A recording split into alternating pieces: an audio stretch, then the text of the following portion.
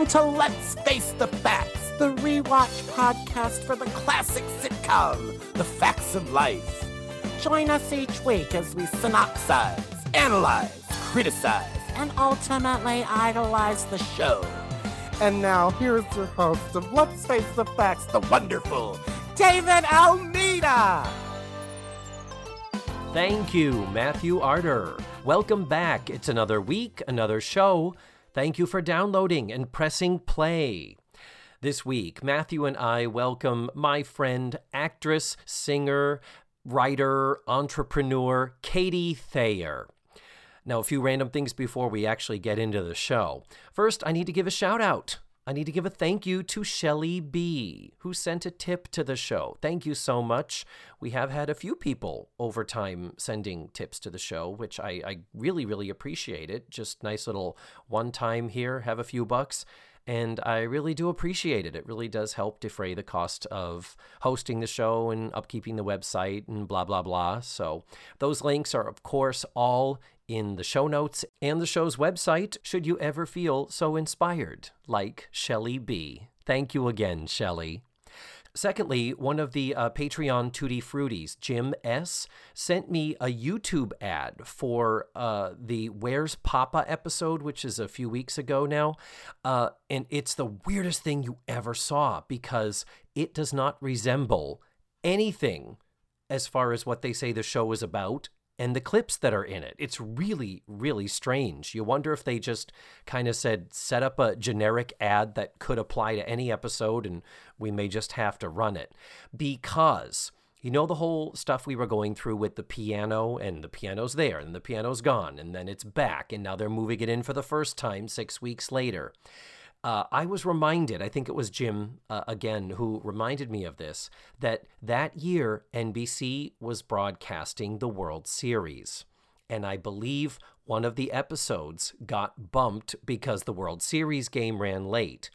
Well, remember, the networks do all the publicity way ahead of time. It's not like they could just push all the other episodes ahead. They had already submitted to your TV listings and all that for the next several weeks. So that's why you get an episode out of order every once in a while. And that does really stand to reason why this happened, because there really is no other narrative purpose to it. So thank you, Jim, for both that YouTube ad, which I will post on the webpage, and for that information. I really do appreciate it. Okay, back to this week's show. Katie Thayer joins me and Matthew in dissecting Season 8, Episode 15, called A Star is Torn, which had an original air date of January 31st of 1987. Are we ready to jump on in? Let's face the facts with Katie Thayer. So here she is, the beautiful, lovely, and talented Katie Thayer. Hello. Hello, darling. So great to have you on the show. I am so excited to be here. Now, Matthew, you two have not met before. Katie and I work together at Sleuth's Dinner Theater, and we have been ships that pass in the night at Fringe. We have both participated in Fringe festivals in Orlando, but not together in the same show. But the two of you, your paths have not crossed, have they? They have not. We have been trying to arrange this for some time, and it's like scheduling was never on our side. And thankfully now we got you and we can do this. And wow, what an episode to get to have to discuss with us. Yay. It is, as someone who watched a lot of Facts of Life when I was younger on Nick at Night, I don't remember this particular season. And I don't remember this arc. I think I had stopped watching by then. You and everybody else. Did you remember that Cloris Leachman had taken over the role of the matriarch, as it were?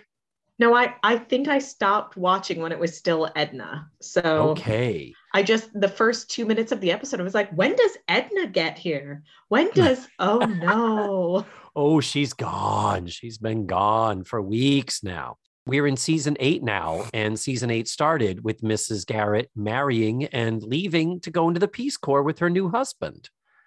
Oh, So, spoiler alert. yeah, well, it happened in the past. It was 14 weeks ago now, or 13, actually. So we have no more Charlotte Rae. She was looking to move on and do other things with her career and all that. So I have a confession to make before we get started. I have lost my notes that I took on this episode. I don't know where I put them, or maybe my computer crashed and they got lost. But nonetheless, I did rewatch part of the episode and I am fully prepared to discuss it. It just may not be hours and hours. It may just be an hour or two. Yeah, no. I feel like that's what this episode deserves. Don't worry, Katie. He has the entire script in front of him to read to you. Oh, I do. So don't you worry. It's okay. So what we're going to be discussing here, and I'm literally flying by the seat of my pants, and by literally, I mean figuratively, season 8, episode 15, called A Star is Torn. It was written by Martha Williamson, whom we have discussed before, directed by John Boab, whom we have discussed before, so no need to do any research there.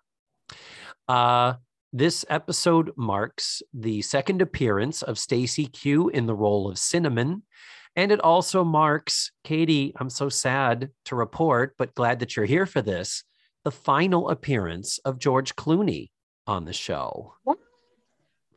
He had been a regular the previous season. This season, he's only made sporadic appearances, and now we don't have him anymore, and I'm sad. I do want to tell you how long it took me to realize that was George Clooney. How long? Well, because I was like, oh, his name is George. That feels familiar. No, who is that? John Stamos? No, that's not John. Is that John Stamos? No. Oh, I know him. Who is it? And it wasn't until the end of the episode where I went, I think that's George Clooney. Mm-hmm. Yep. I don't know if I want to walk into the ocean when somebody doesn't recognize George Clooney. Well, it's that thing of Katie is younger than we are. I mean, than I am, Matthew. He looks exactly the same. The man doesn't age. His hair looks significantly better. I am more likely to recognize someone by an iconic hairstyle than I am by their face. And that is John Stamos' hair. So it took me a long time for my brain to realize that was George Clooney and not John Stamos. Fair. I'll accept that.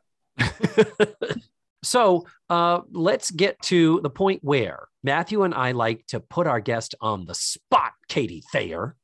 Okay. And we like to ask our guest to provide a 1 to 2 sentence brief synopsis of the entire episode, similar to what you might find in a TV guide.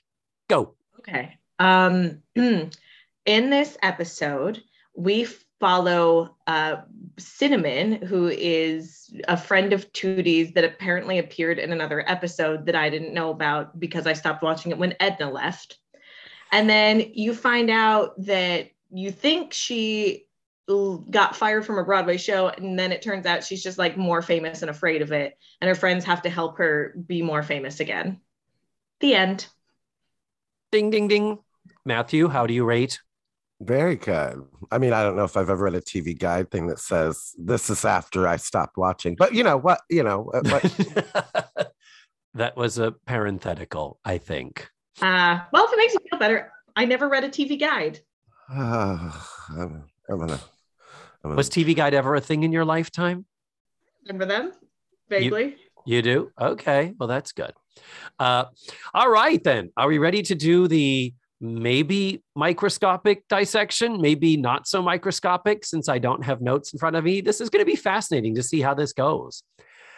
So to sort of sum up the first scene happens in the store. They are getting ready for a big sale. It is all hands on deck. And though Blair does show up late, we have many episodes, Katie, where we don't know who is running the store.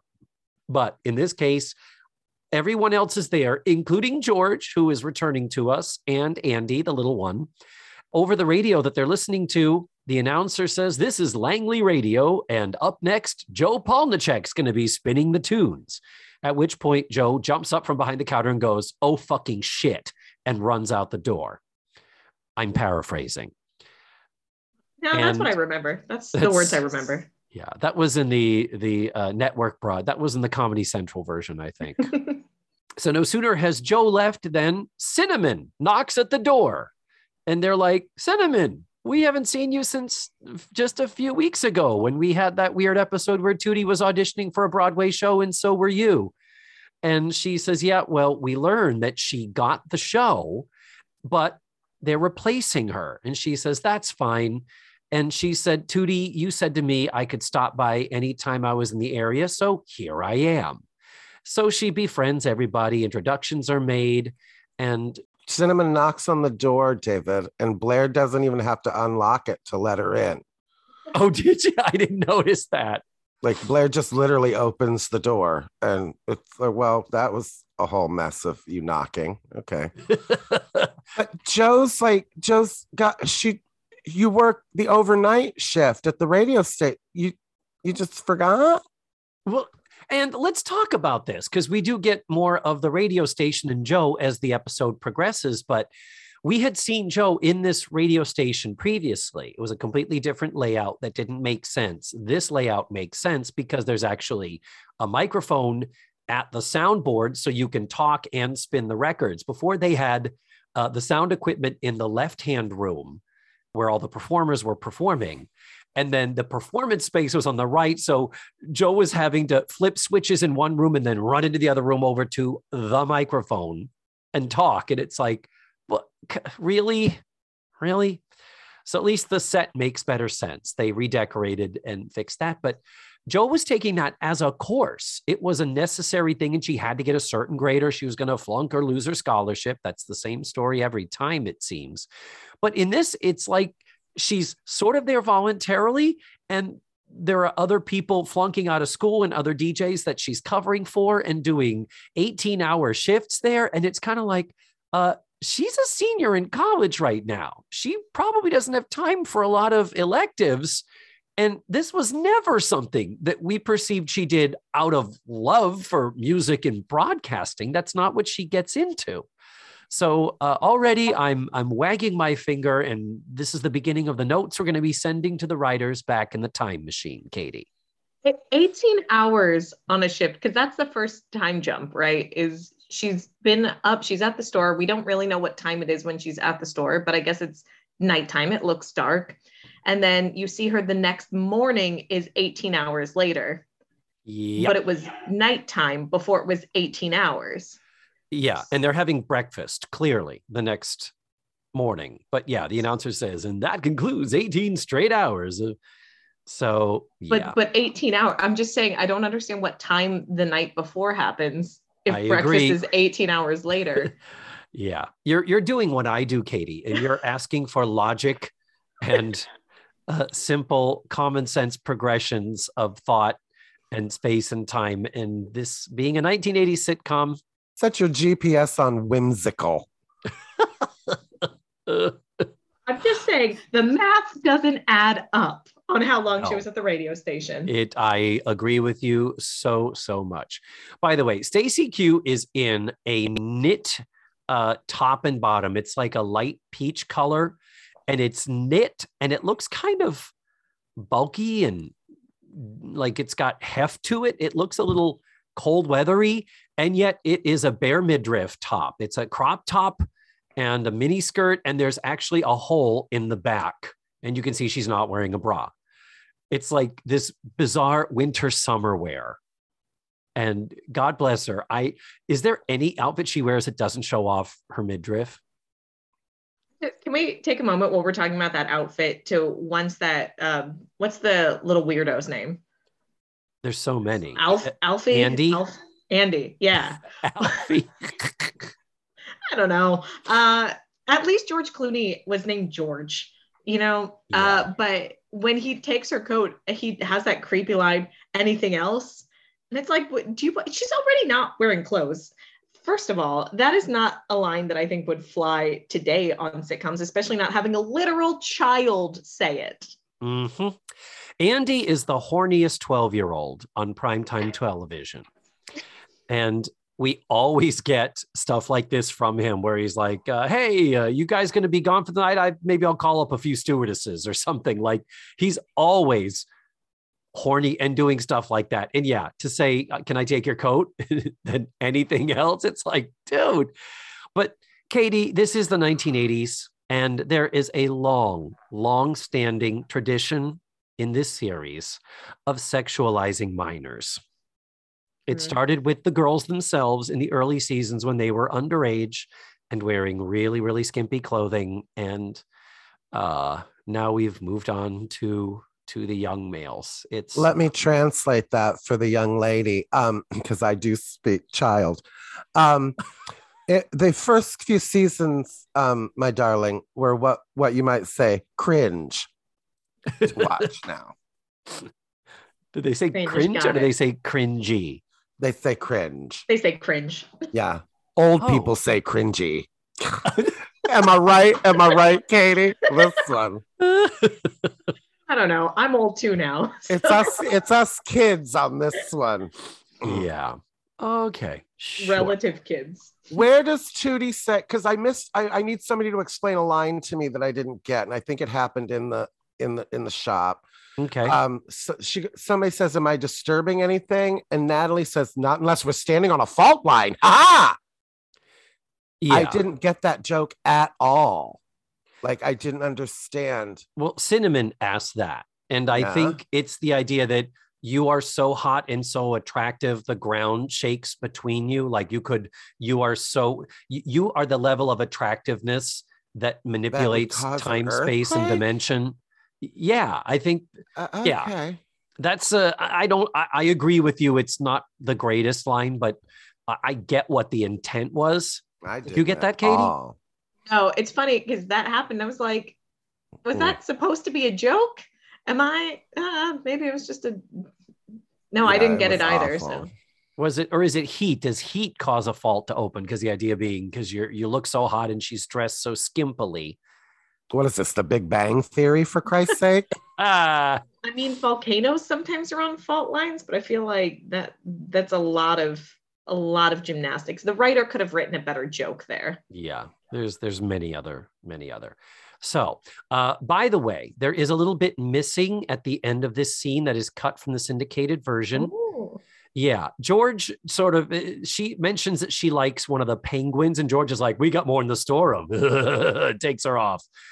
And then we never see them again. And then there's a very quick, abrupt dissolve to the breakfast scene. But the scene that's missing is where he bangs her in the storeroom. That's the scene that's cut. That's what it is. It was the graphic sexual content that wasn't fit for network television. But anyway, it's more of them kind of recapping and talking about Cinnamon and the Broadway show, and Tootie really emphasizing wow, they're replacing her in the show. She must be feeling so bad. We need to boost her self-esteem and blah, blah, blah. So one question is, I don't know where is Cinnamon staying during all of this, because the next morning Cinnamon comes in with George and Andy. So she's not at the house, but it's morning time. They're having coffee. Where do you think she's staying? Well, if I were her, I'd have been staying at George's. No. I think she was staying there. It seems like it's a late breakfast. If Joe has really been on the radio for 18 hours, this feels... It's a brunch, like, for Christ's sake. One of those like 10 o'clock, 11 o'clock, we've had our breakfast. Because like the people who are at the table are not still actively eating breakfast. So it's reasonable to assume that at like 8 a.m. she came out for breakfast, and then the boy showed up to take her for a walk. Like she says she was just on a walk. That is reasonable to me, because she goes upstairs to get her things at the end of the episode. Oh, you are totally right. When she and Tootie have their conflict, and I can't wait to get to that. I have a lot of thoughts on that when we get there. Oh, we have thoughts. She does say, "I'll go get my things." You're right. So I guess she is staying where? Who knows? Because we have I guess they have room to put her in a sleeping bag in Blair and Joe's room now that Tootie and Natalie are in their little separate bedroom. But that's a whole other series of crazy that we can't get you into here, Katie. Hold on, I do want to bounce back to the first scene real quick, only because Blair says she's going to buy all those penguins so she doesn't have to label them. Yep. And then they just let her put a penguin on display, and then they sell Cinnamon a penguin. Like, or they're trying to sell her a penguin. It's like, Blair just said she was going to buy all of those. Are we just going to gloss over that? I know the joke is that she has money, But like she did say she was going to buy all the penguins. I think she didn't mean that she was going to buy them. I think she was like, it would be easier and less work for me if I bought them. And also typical of Tootie in the first scene. Like, you've met this girl once. How did she know your address? We You didn't met see you her exchange your once. address. How the fuck did she know where you live to find And you? Katie, not even that. I mean, maybe she looked you up in the white pages or something. I get it. But Katie, you have to know with Tootie, she is balls deep or she is nowhere near. So it's like immediately she's like, I can't let her throw away her career. You met this bitch once. Like, I went to high school for 4 years with people that signed my yearbook. And if they actually kept in touch, I would be like, what the fuck are you calling me for? Not somebody I met once. I don't give a fuck about your career or you, Cinnamon, for God's sake. So what kind of friends are they? It's not like they've been exchanging letters. And she's a star on Broadway that has no one else to talk to about her career than some college girl in Peekskill. Yeah. Come on, Cinnamon, you've met somebody in New York. Well, we do later find out she's hiding. Maybe that's part of the by design is, where can I go that no one will ever suspect, oh, this Tootie person? That could be what made her choose the location. But yeah, I agree. You would think their reaction would be like, oh, hi. Yeah, I know I told you could come visit me anytime. I thought we kind of mutually understood that I didn't really mean it. But no, because Blair's the only one who's allowed to have the mean lines. And those are the only lines she has. Like, I remember early on in the season, she was that rich bitch that Joe kind of helped mediate out. And I remember her having an arc and being like nicer and the girls liking her. And this was like, oh, is this season 1 Blair? Because she did not have one nice line in this entire episode. Yeah, it's not a very good Blair or Blair focused episode. That's for sure. It's kind of like when you watch an episode of The Golden Girls, like all you have to do, you could just drop in and find out, oh, Blanche is the slut because, and Rose is the stupid one. Being the 80s writing that they're doing, there's no depth to these characters at all anymore. From the beginning, her showing up, oh, you're the one who embarrassed Tootie at an audition. Here's that backstory the audience needed, and we're going to get it out as meanly as possible. Sure, come on in. Why is and Blair and Tootie her? Never had an antagonistic relationship. If it was Joe, if it was that, then that would have been certainly something in terms of Blair always is ready to bust Joe's chops, but Blair coming for Tootie, that's not really a thing. But oh well. So the next morning, breakfast, like I said, they're all eating. Joe comes in. She's kind of a zombie after the shift, is drinking a lot of coffee. And then Cinnamon, George, and Andy show up. They've been showing her the town, and she thinks it's just charming. And then funny bit. I don't know if you noticed, a funny bit. Andy follows Cinnamon in and tries to close the door on George. It was I didn't see that. It was a thrown away bit, but it was hilarious. I laughed when I saw it. So I will say the positive spin on that. He does try to close the door on George. That's right. I just saw it again. Somehow it is agreed upon that Cinnamon wants to stick around and help with the store. And she does have retail experience because her grandfather used to run a bait and tackle store up in, where was it? Wisconsin? Minnesota. I knew it was up there somewhere. And let's also give her some credit as well, because Cinnamon, I mean, she's Cinnamon, but she does nail her jokes here. When with her timing and everything, she goes, oh, what did you sell? Live bait.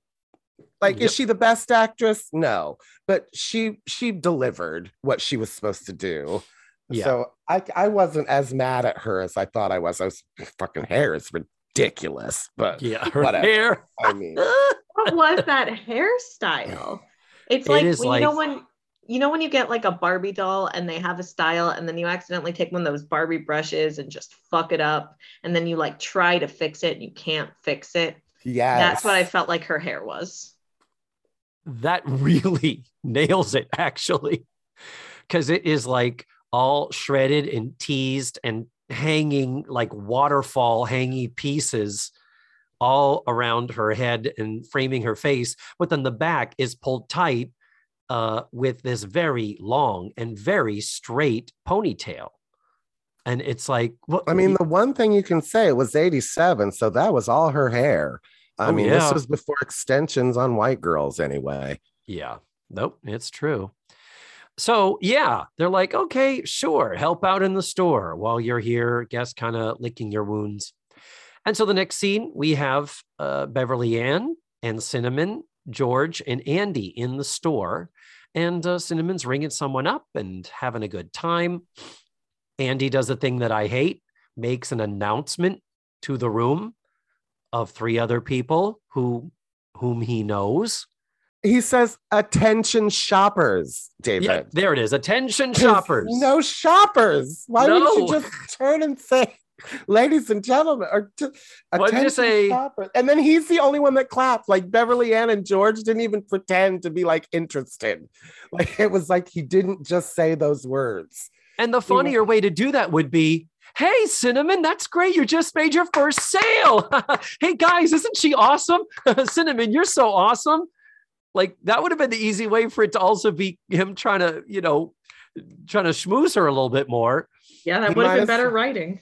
He might as well have just said, I just farted, because the way they turned about their own scene was like, he didn't even say anything to them.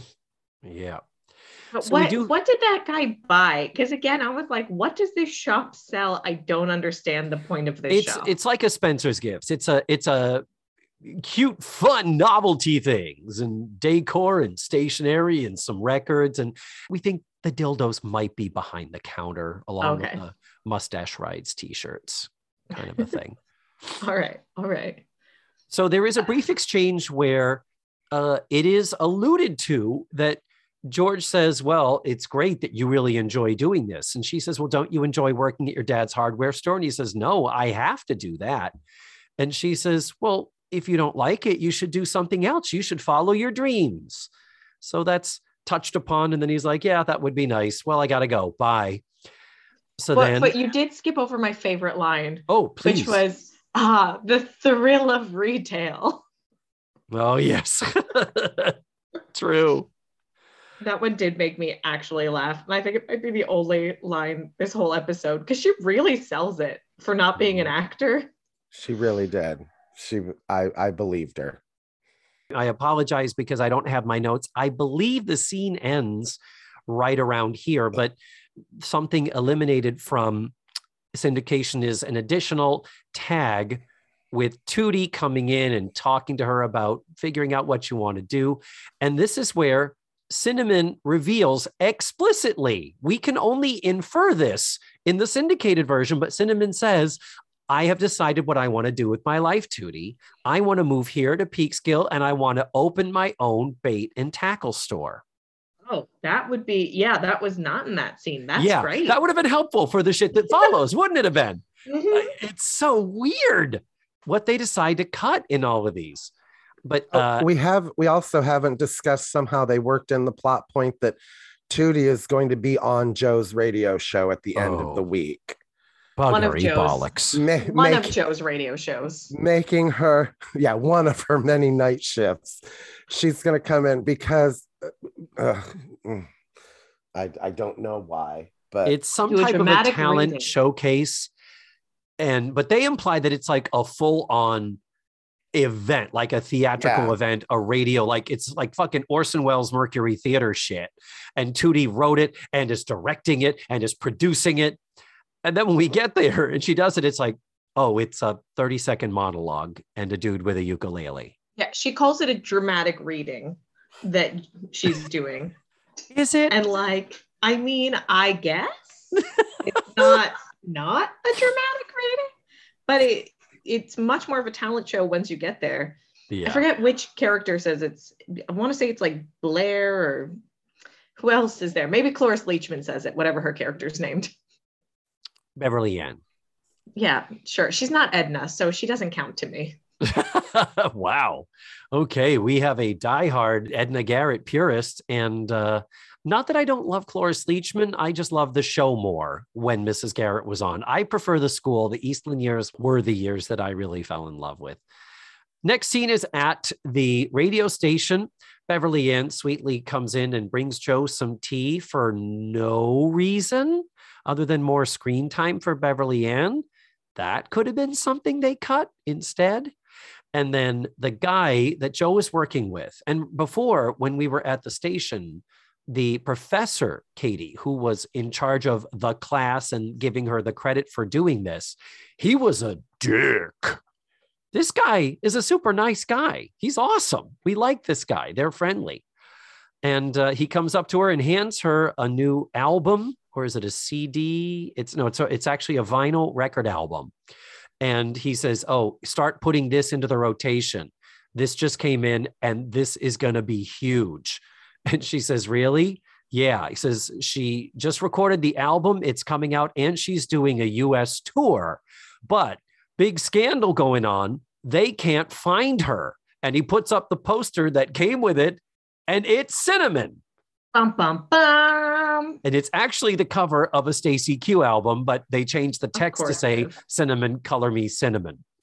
And so Joe sees it and realizes it's Cinnamon. So that's the big dun, dun, dun. We go to commercial, big dramatic whatevers. Okay, but did you call it a CD a minute ago, though?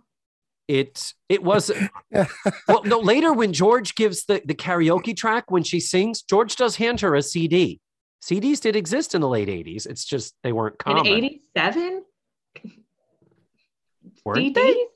I thought he handed her a reel-to-reel, for God's sake.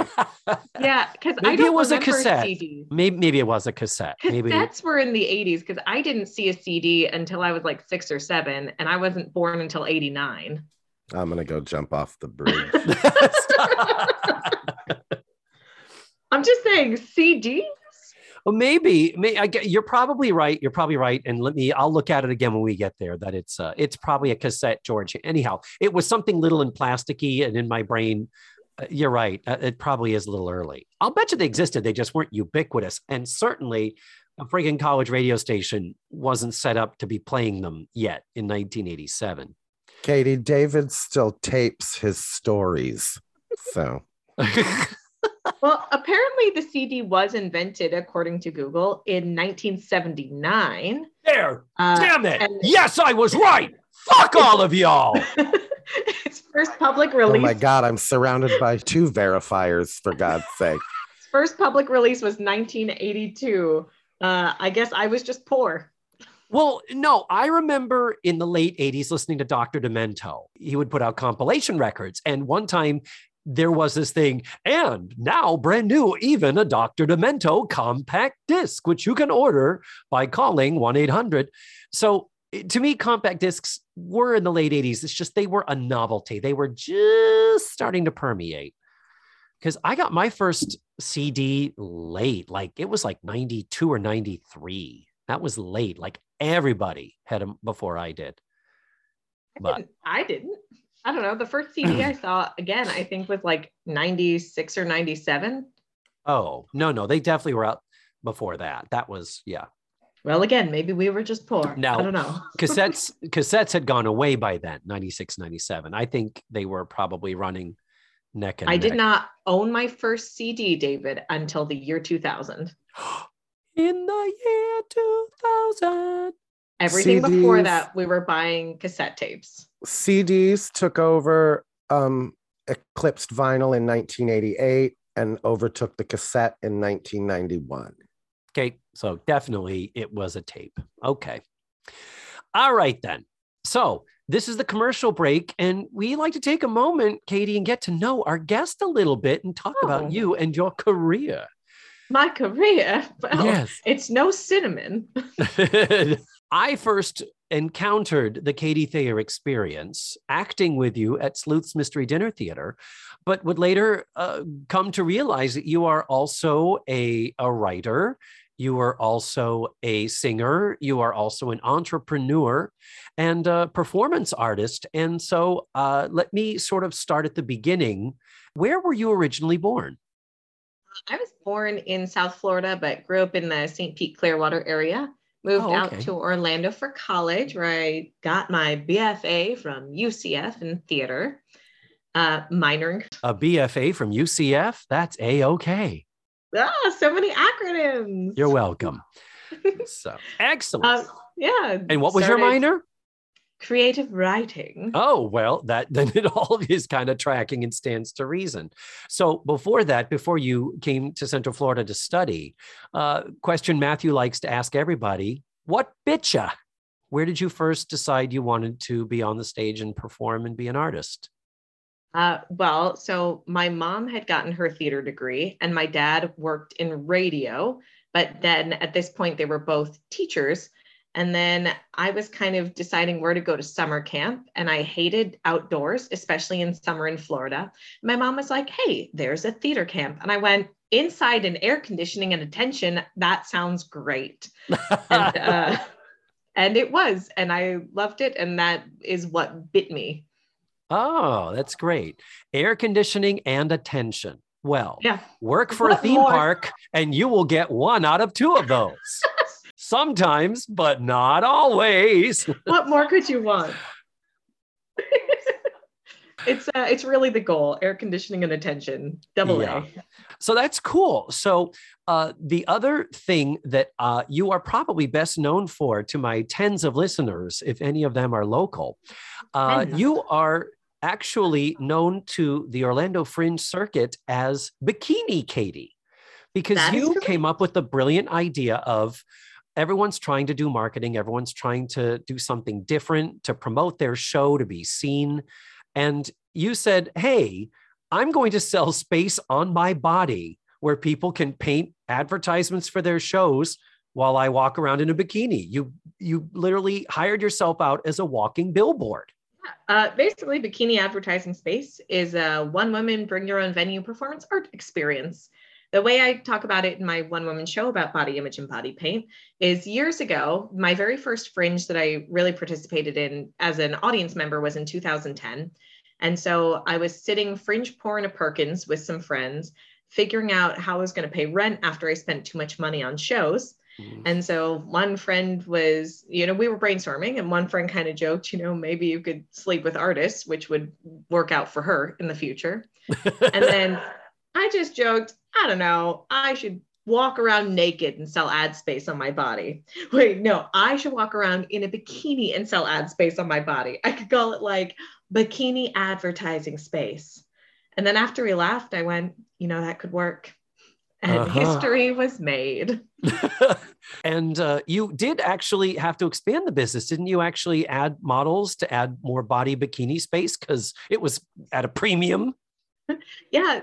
If we count the pandemic year when it was virtual and I did one episode of Bikini Gate Variety Hour, this is going to be the 10th year, I think, of it at Fringe. Wow. Next year will be the 10-year anniversary officially, I suppose. Man. Which just makes me feel old. But that year, Bikini Alex was with me. And then the next year I had Bikini Hannah and Bikini Velvet. And then Bikini Hannah's been with me since then. Nice. Now, you mentioned it before, and I did want to bring this up. Let's talk about Beneath the Bikini. Yes. So Beneath the Bikini is my one-woman cabaret. I like to say it's about body image and body paint. And it's my one-woman show about growing up not so skinny, loving food, and then finding the confidence to do that. Walk around in a bikini, selling ad space on my body. Mm-hmm. And it's a really great show. I loved it. And you took it to New York, didn't you? Yeah. So I took it on a small tour. I went Ottawa, Kansas City, and New York. My last performance of Beneath the Bikini was mid-March 2020 in New York. Wow. Yeah. Got it in just under the wire. Barely. The state of emergency had been declared, but nothing had shut down yet. It was the weirdest time to be there because I had been there 2.5 weeks. So when I got there, it was, and all of those memories are popping up on my Facebook now, but I a full flight with screaming children to LaGuardia, super expensive plane tickets to get there. Stayed. It was super packed in the city the first week I was there. And then it was really packed the beginning of the second week. And then it was not so packed the next week. And then after the state of emergency was declared, it was a ghost town the last few days I was there. Wow. From leaving my friend's place in Brooklyn, getting into the lift to LaGuardia, getting to LaGuardia, from the door, through check-in, through checking my bag, through security to the gate, was about 15 minutes. Whew. Man. Wow. And shows that you've written for the Fringe. I'm trying to think. 50 Shades of Gay, Ladies' Room, the musical, which actually took place in a ladies' room. Mm-hmm. Yeah. So the first one. What else have you written for Fringe? What else are the shows you've written? And then the other things I've written for Fringe, that's a great question. Let's obviously I've done the Bikini Katie Variety Hour, which is my outdoor stage show, a few times. Yes, that's right. And most recently I did Two Mates in 2021. Nice. Well, I am so happy I finally got you here. I have told you, I'm a very big fan of yours, and some of the things you have done at Sleuths with roles that I had been working with for literally decades, and actresses who have done perfectly wonderful work with, and you have come in and made a completely different spin, made it uniquely your own. There's two in particular that come to mind, one of which even inspired me a little bit to write the show that I wrote for Sleuths, which is loosely based on Grey Gardens, because you were suddenly in there in another show doing a little Edie impression, talking like little Edie Beale. Mother wanted me to come out in kimono. We had quite a fight. I was like, you were in your mid-20s at the time. I'm like, child, do you know what you're even doing? And you were like, yeah, I'm doing little Edie from Grey Gardens. And I was like, I'm going to cry right now that somebody under the age of 40 even knows what that is. So, yes, I love when I get to work with you, and I am thrilled to have you on the show. And Katie Thayer, enough about you. We have got to get to well, here's the thing. Okay, we've gone to commercial. I want to say we have to get back to the conflict of this. We actually haven't gotten to the conflict yet. Right now, it's just this big question mark of, wait a minute, Cinnamon is missing? Cinnamon's staying in my fucking bedroom. It's like, well, that's weird. But the scene coming up, woo, is a Lulu. This would have been so different if cell phones had existed in 1987. Just saying. So we're in the living room and everybody's home except for Joe. And then when Joe gets back, that's when it is revealed that Cinnamon is missing and actually has an album out and is supposed to be starting a tour.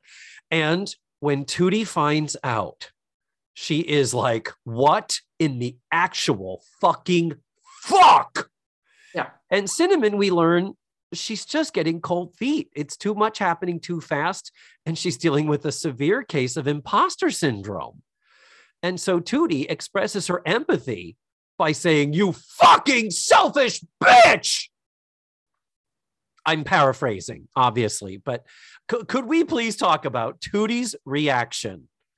I mean, like, valid. Oh, right? Really? Right? Yeah.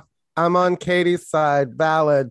Oh, no. Are you on Tootie's side here? For every broken heart on Broadway, there's another light bulb. You just screw it right in, girl. I'm sorry. Piss or get off the pot, bitch. Also, there are plenty of people waiting. Yeah, how very dare you, first of all. Thank you. I didn't see this girl. Previous episode where she embarrasses her at this call, but this bitch had this role on Broadway that Tootie really wanted that she didn't get. She comes to visit her when she runs away from it because she's going to hide out with the failure because no one's going to look for her there. And then when you find out about it, yeah, of course, Tootie's going to go off. What a bitch. Yeah. And Tootie going, here I am doing a fucking college radio show, hoping somebody fucking hears it, knowing that ain't nobody gonna, just for a fucking shot. Yeah. Take several seats, Cinny. But like, let's go beyond this, right? Because it's also 1987. And if we were to look at this exact dynamic from a modern eye, here you have an attractive, white, skinny girl who's been given all of these opportunities, who says, oh, what was me? My life is too hard. And here you got this strong, independent Black woman who is trying so hard and keeps getting knocked down and accepting substandard from what this other girl has, just trying to get a little bit of what she has. Yeah. I would be pissed too.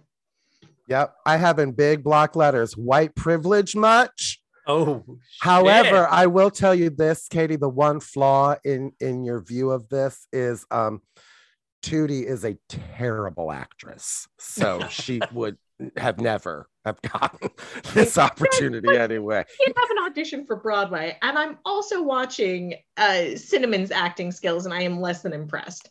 No, I don't mean Kim Fields is a terrible actress. I mean like the character Tootie. Anytime Tootie does a show, she gets terrible reviews. It's almost a running gag that they don't realize is a running gag, where we are like, you know, overall as a whole, we're like, is Tootie a terrible actress? We know in her future, she ends up not going into acting. We know that she ends up a successful talk show host, like a, you know, Oprah kind of a thing. So she ends up, it's like, well, the acting thing kind of doesn't really work out for her, interestingly. Whatever. She's had an audition for Broadway. So in the universe of this show, she's good enough. Well, a professor saw her in a class and asked her to attend. So maybe, or maybe he just caught her on a good day. I'm still Team Katie. I'm still Team Katie when it comes to this. And I'm glad you said it, so I didn't have to. I am floored because the episode is so clearly set up for Tootie to be in the wrong. And it's, God. The ending made me actually angry, just so we're aware. Oh, okay. Well, then let's start careening toward the ending. But I do want to pause. Can we talk about the worms? Oh, that's right. We have worms. And we don't know why the fuck we have worms if we haven't seen the full-length version on the DVDs that tell us the worms are there because she's planning to open this tackle store. But the only redeeming moment for Blair this whole episode is when she takes these little worm babies under her proverbial wings. Worm wings? I don't know what do worms have? They don't even have appendages. No, they don't. But yeah, and what does she name them? She names them like Rockefeller and Vanderbilt or something. Something like that, yeah. She names them after rich people. And it's like later when they talk about it, well, you got to get home to the worm. She's like, no, it's okay. I left the TV on for them. Yeah, that's the best line she has the whole episode. Yeah. Oh, and George comes in looking for Cinnamon. And Cinnamon's already left. She's like, okay, I'll leave. If you feel this much anger towards me, I'll get the fuck out of here. Which, like, good. She should. Fuck her. Okay, even if they were friends, which they're not, just so we're clear, because friends are in touch with friends keep in contact with friends, and friends don't lie to friends. She lied to her about why she was there so that she could take advantage of her kindness. That is unfair, and she deserved to be yelled at. Get the fuck out. This is awesome because I did not expect this. Wow. But David, I bought myself an Emmy, for Christ's sake. You thought I'd side with Cinnamon on this? Okay. Well, just in terms of hating that, you know, when Tootie goes over the top, Tootie can be a little fucking bitch. She was way nicer than she could have been, and she was way nicer than I would have been. I'm loving this. How is she not going to tell her? Why didn't you tell me? Oh, I didn't want to tell you. That's not how friendship works. Wow. Going back to the worms, later after Cinnamon has left, George comes in. He's like, hey, I'm here for Cinnamon. They're like, she left. He's like, we were supposed to go fishing. And Blair covers the shoebox and says, please, George, not in front of the WORMS. That was kind of cute. At least it gave Blair something to do. Because Blair and Natalie just don't really have a lot going on. It's not really about them this week. Which is a shame because Natalie is my favorite character in the show. I love Natalie too. Well, she's perfect and brilliant and sassy and usually has the best jokes in the show, which is why I was so mad with that fault line thing at the beginning. Because it's like, what's happening? You're the funny one. Yeah. You could do so much better than that. Yeah. So Tootie comes down for, this is, I guess, another day, another breakfast. And she's like, I know you think I was hard on her, but blah, blah, blah. I'm going off to do my thing. And they're like, oh yeah, tonight's your big night. By the way, she's like, yep, tonight at 7. When she does the performance, she does it. Then the ukulele guy goes for like a minute and a half. And they're like, okay, well, this is the station signing off. It's like, you sign off at 7:10 in the evening. Is that? No, it's so bad. It's so bad and so dumb. And the hours and numbers don't add up because Joe has been on until 3 a.m. before. So unless this is like a Sunday, but we know it's not because it's a Friday, they're just going to leave Friday night primetime music. I assume people used to listen to the radio on Friday nights because you didn't have and college radio. That was the time to hear the awesome music that wasn't being filtered by the corporations and the big stations and the sponsors and all that. So college radio was like the best, and it still is. It's the best radio to listen to.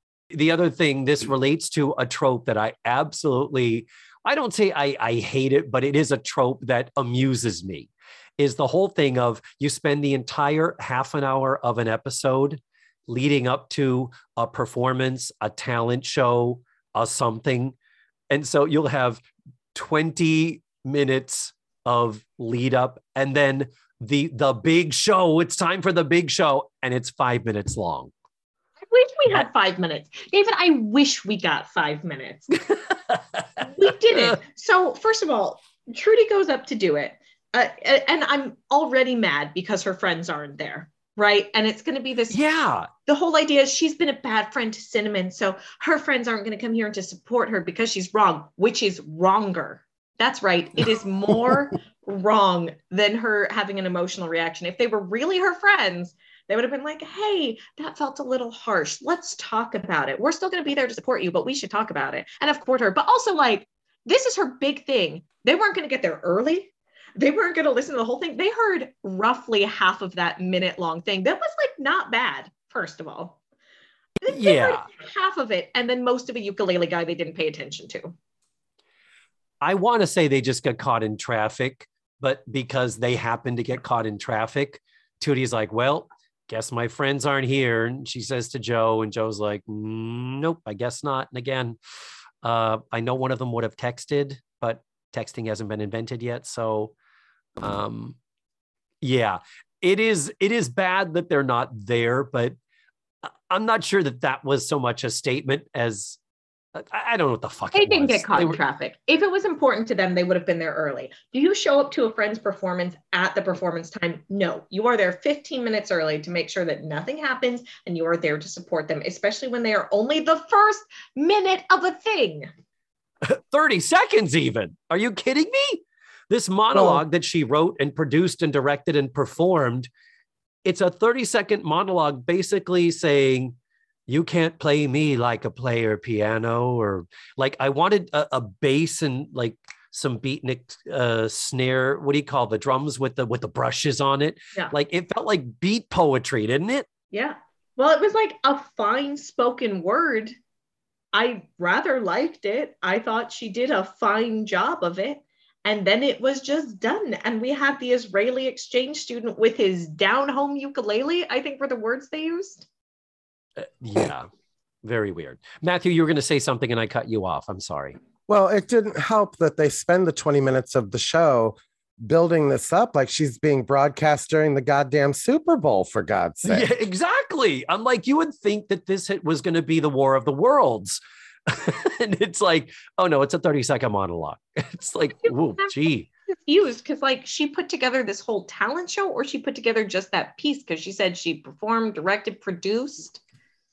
Yeah. Oh, I'm confused because it's announced at the beginning that it's national college radio, but it's being broadcast. So it's like, oh, we need to do something to make it seem important. So is there like a national, like, is there an NCR, like the way there's a national public radio where a local affiliate might get a chance to broadcast national? Yeah, let's just throw that in the script. I don't know if that really exists. But it's only the two from their college. Like, yeah. But again, and it's a barely 5-minute excerpt at 7:00 on a Friday night. It's like, what? Sign off. They couldn't even get 3. We can't even do the rule of 3 to have 3 acts. I don't know. And can we talk about the ukulele playing? Please do. It was bad. I couldn't hear it. It was so in the background, I really wasn't paying much attention to it. Was it not good ukulele playing? Literally all he's doing is like strumming quickly. I couldn't hear a lot of chord progression. It sounded like, I've brought this as a visual aid.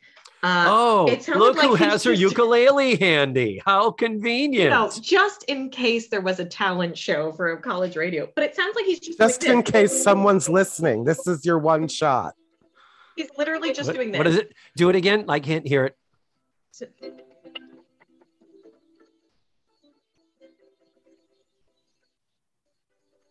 Yeah, it was like 2 chords. Yeah, it's like 2 or 3 chords, and he's just strumming very quickly. And so his hand is cramping. It has been a minute. I know. They're acting like a musician is not capable of playing more than 3 minutes at a time. What is that about? What kind of endurance that you do a talent show and you're not prepared to play the ukulele for a full minute? I mean, if they're anything like the ukulele players I know, they will hog the stage for a fucking hour if you let them, You don't say. Oh no, she picked it up again. So then after the girls show up, Cinnamon and George show up as well. I forget where he found her. Well, this is before the ukulele player and after she makes him stay back at this talent show and does an apology for a friend. That's right. I'm sorry. I forgot. God, the other trope. Wait a minute. Before we go off the air, there's something I have to say.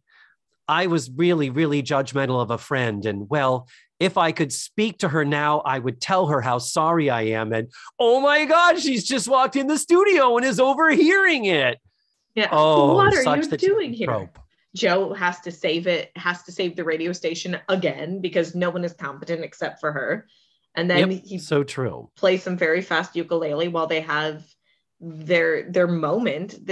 I'm still so mad at Cinnamon. I cannot stand it. I cannot stand it. Well, then to cap off the talent show, because they do have a couple more minutes left, Tootie says, Cinnamon, will you please sing for us? And she's like, well, okay. I'm looking right now to see what George hands.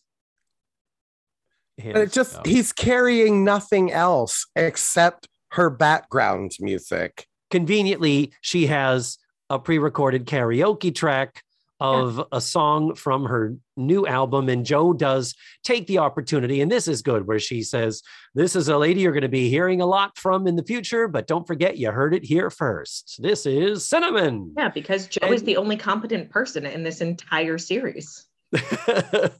True. Well, Blair is competent at watching worms. My opinion stands. And so Cinnamon goes into the studio and sings the Stacey Q hit song called, what is it? We Connect? Is that what it's called? I believe it. I thought it was called Two of Hearts Again. No, it does sound an awful lot like Two of Hearts, doesn't it? I didn't even know. Yeah. I didn't even realize it. I was like, this sounds familiar. No, it definitely sounds like Two of Hearts. Yeah, we connect. Two of Hearts. Anyway, so then she sings, and that's what we get at the very end, is just her standing at the microphone performing, realizing she is the bare midriff, and Tootie standing right next to her looking on so happily. Oh, I'm nice now. My friend has forgiven me and we're friends again. Yeah, and what's Cinnamon ever gonna do for Tootie? Nothing, because she doesn't have to. She steals her role on Broadway. She comes to her town. She steps on her big night and makes it her platform. And then she just fucks off into the night with her record contract. Do you think she's going to tell any of them, like, hey, I have this friend Tootie who's really trying to get a leg up? No, she's not. Got George to quit his hardware store job, and she robbed us of more George Clooney who looks like John Stamos. Cinnamon is the worst. Wow. Yeah. Poor little white girl. She's got to choose between a starring role on Broadway or a national tour promoting her own record album. Oh, yeah. With George Clooney as one of your roadies. Fuck off, Cinnamon. And one thing is interesting that when George came in earlier to say, well, where's Cinnamon? We were going to go fishing. And they're like, she's gone. And he's like, gone? He goes, I just quit my job because of what she said in the last scene. She inspired me so to follow my dreams. They're like, well, you quit your job at your dad's hardware store. What are you going to do? And he's like, I don't know. I guess maybe I'll hit the road or something. Well, then with this, he comes in and says, I am going to hit the road. Cinnamon says I can go on her tour and be a roadie, among other things. Yeah, they're definitely fucking. But how interesting to give George Clooney a send-off like this. He was on the show most of the episodes last season, but this season, it's been very sporadic. It's interesting that they even made the choice to give him an actual reason for leaving, as opposed to just having him be there and then he's not there. We don't give a shit. Do we know were maybe Stacey Q and George Clooney dating? I hope so, for her sake. Dating is a strong word. I think back then George was kind of fucking his way through Hollywood. Mm-hmm. I mean, sure, dating. Yeah, that's what we'll go with that. No. So I hope they hooked up. I'm not sure that they ever formally dated. But who knows? That's something I did not look up. Listeners, do you know? Did George Clooney and Stacey Q ever date formally? That would be be any proof of this? Send me a link. A cute send-off, appearing on his girlfriend's episode and then being like, I'm gonna run off with her. Yeah. And it's gonna be a few years before he starts ER, but he'll still work. He'll do fine. A handsome white man in Hollywood doing fine. Can't be.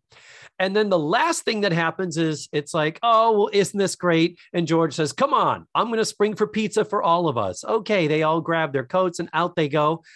And Joe stays behind with the guy that she's working with the radio. It's like, bitch has given you 18 hours straight. Why? You just signed off. There's no more radio. She can't go out for fucking pizza with her friends. That infuriated me. Yeah, because she's the poor girl, so she has to stay. Because she's the scholarship kid and she's often ostracized, especially in episodes like this. I don't know. I got real angry for a lot of reasons in this episode, but how they treat Joe is one of them consistently. Yeah. Wow. All righty, also, my dear. Who's watching the store? Oh my God. So true, Katie. And then what did she do after this Facts of Life episode, David? Tell us what happened to Stacey Q. Not quite the same thing as Tiffany, but kind of the same thing as Tiffany. Like you might find her on an 80s cruise. You know what I mean? Yeah. Bless her heart. Yeah, bless her heart. She was kind of a one-hit wonder, but I think she still continued to record and she still continues to perform. And it might have taken a while for it to come back around again to do the nostalgia circuit. Well, Katie, this has been fun, and I think we're going to end with a final moment of self-revelation, if you are willing. Yeah. Have you ever suffered from imposter syndrome? Probably, yeah. Not that I can think of it this exact moment, but like almost definitely at some point in my life. Like theater school. Yeah. So I have it all the time. I have to stop and say, dude, you're here and you didn't get here for nothing. But Matthew, do you ever have imposter syndrome? No. I find that hard to believe. Not you, you're an imposter. It's part of my daily life. Yeah. Having people find out that I'm a hack, having people find out that that I'm not, I didn't go to school for this shit. And I'm in a room full of people that could be fucking groundlings because of their level of understanding of improv. And I'm like, oh, I just say funny things sometimes. I don't know what this improv thing is. Sometimes that's all you need. But also justice for Tootie and fuck Cinnamon. That's the final thought. Better parting words I could not have asked for from you, my darling. So thank you, Katie. It's been great having you on the show. Smooches and goodbye. Right. Love you.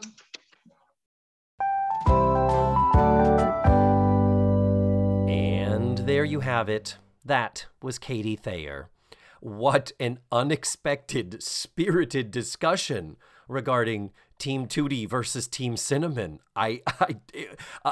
You could say they kind of ganged up on me, but I was just thrilled because it was such a surprise and an unexpected twist. And God knows that doesn't happen. Usually you can pretty much expect that, we're going to be snarky and we're going to hate on Tootie whenever she's acting like a little bitch. But no, not at all. What a surprise. I guess it's different when you start talking about this stuff with actual actors actually in the business, huh? Anyway, next week we're going to be watching Season 8, Episode 16, called A Winter's Tale. And our guest is going to be musical theater virtuoso Kevin Kelly. You can watch the show ahead of time for free at dailymotion.com, and I will post the link in the show notes and on this episode's webpage. That is all for now.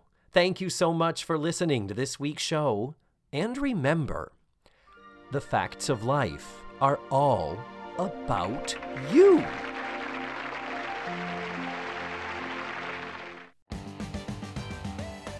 Let's Face the Facts was created, produced, written, hosted, and edited by the wonderful David Almeida.